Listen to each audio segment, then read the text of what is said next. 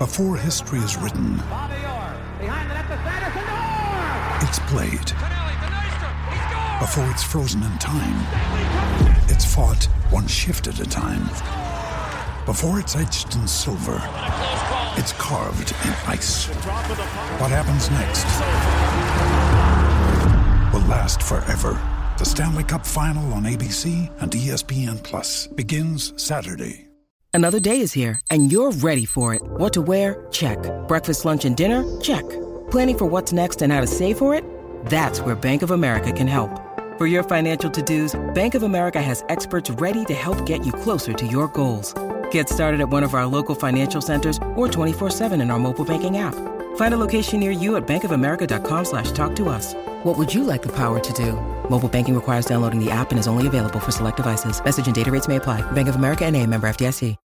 When you need mealtime inspiration, it's worth shopping Kroger, where you'll find over 30,000 mouth-watering choices that excite your inner foodie. And no matter what tasty choice you make, you'll enjoy our everyday low prices, plus extra ways to save, like digital coupons worth over $600 each week. You can also save up to $1 off per gallon at the pump with fuel points. More savings and more inspiring flavors make shopping Kroger worth it every time. Kroger, fresh for everyone. Fuel restrictions apply. Hi everybody, Russ from My Hammers 11. Hope you're safe and well. If you're new to the channel, please consider subscribing, hitting the bell icon so you may receive something to put new content on. As always, like to thank our channel sponsors, Untuck It. Check them out in the description below. And today, it's the next episode of Hammers in Hot Water.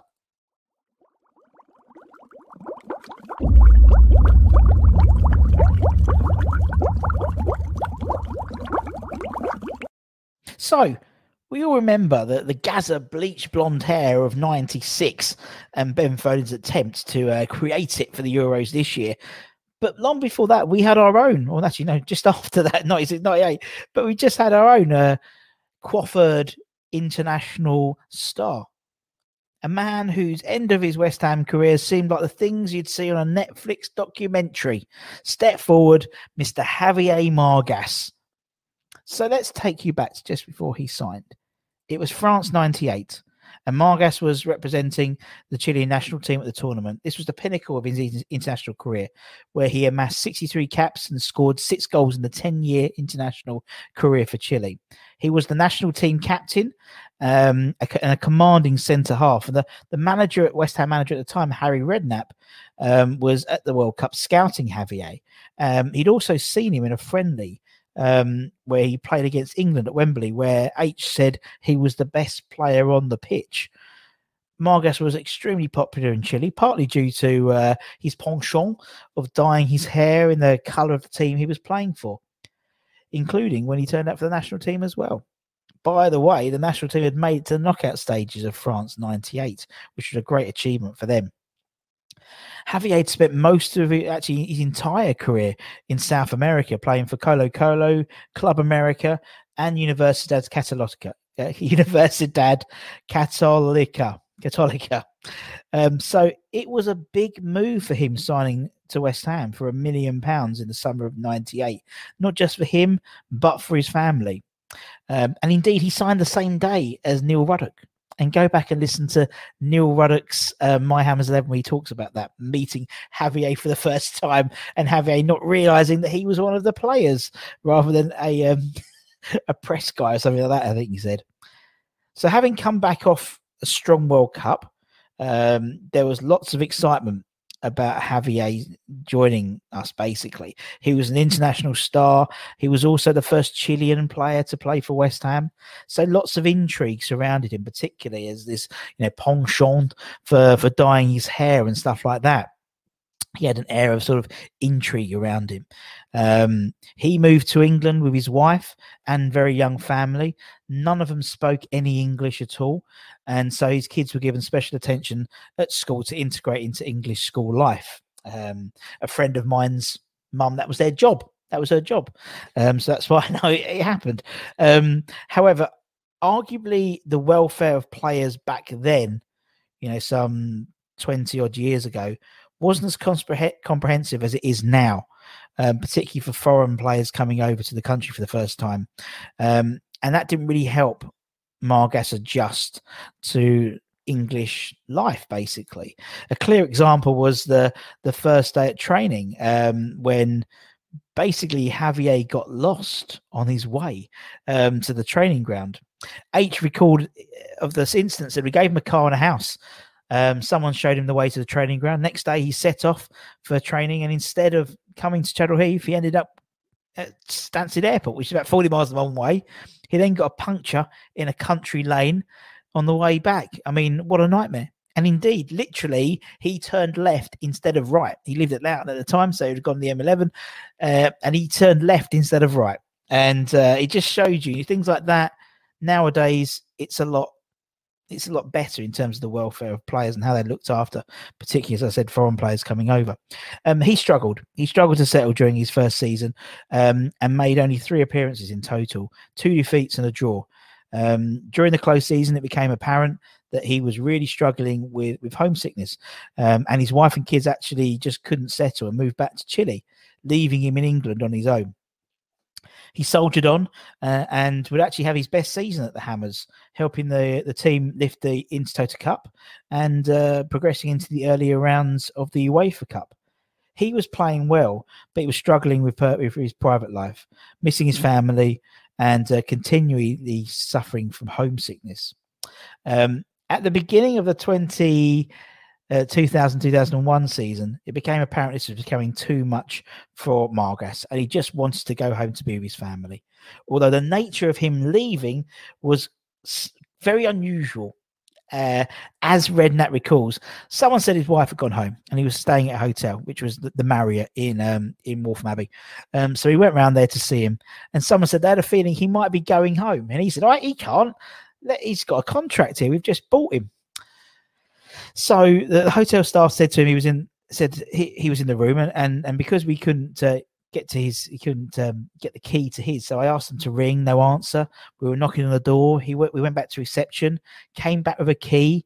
He went into the room, and he'd left the room. He'd left his gear halfway. There was no gear. The window was open. He'd basically jumped out the window of the Marriott, out of a first floor window, and had escaped. West Ham and gone back to Chile. And that was it. That was the end of his, not only his West Ham career, but his professional playing career. He was still in the public eye in Chile, most notably appearing in the Chilean version of The Island. It was called Expedition Robinson. I can't pronounce Expedition Robinson de la Al VIP. And where it was sort of there was 12 Chilean celebrities. I think he came fourth, or he was a fourth one evicted. Maybe he was homesick again. I don't know.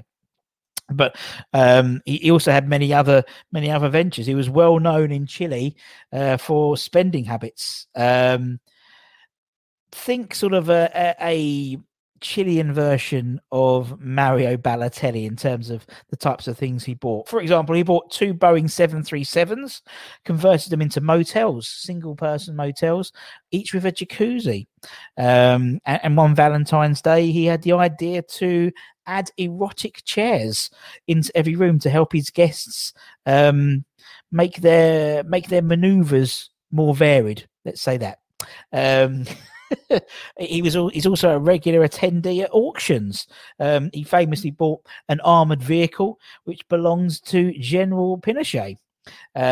He bought suitcases of Cartier and Rolex watches for 34 million pesos. He purchased 20,000 pairs of jeans from a failing manufacturer. So he's still well known in the Chilean press for these exploits. And arguably, without homesickness, he may have eventually been mentioned in the sort of the same breath as people like Thomas Repko and Sebastian Schemmel. He was a good player. He played well. When he was, as I said, his most successful time was our most successful season. But he couldn't get. It was too much for him to adjust. In today's society, it may have been different. He may have been able to adjust and integrate himself more quickly into the English lifestyle for him and his family. But he just didn't. And unfortunately, because of that, he's another hammers in hot water. Anyway, hope you enjoyed that. Don't forget to like, comment, share, subscribe, all that good stuff. And for me, take care, everyone. Stay safe. Wash those hands. Get those jab appointments. Come in your irons, and I'll see you very soon. Take care.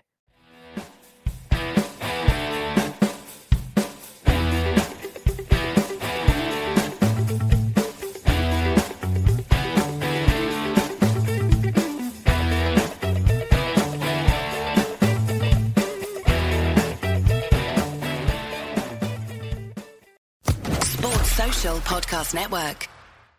Hey guys, it is Ryan. I'm not sure if you know this about me, but I'm a bit of a fun fanatic when I can. I like to work, but I like fun too. It's a thing. And now the truth is out there. I can tell you about my favorite place to have fun. Chumba Casino. They have hundreds of social casino style games to choose from with new games released each week. You can play for free anytime, anywhere. And each day brings a new chance to collect daily bonuses. So join me in the fun. Sign up now at ChumbaCasino.com. No purchase necessary. VGW Group. Void where prohibited by law. See terms and conditions. 18+.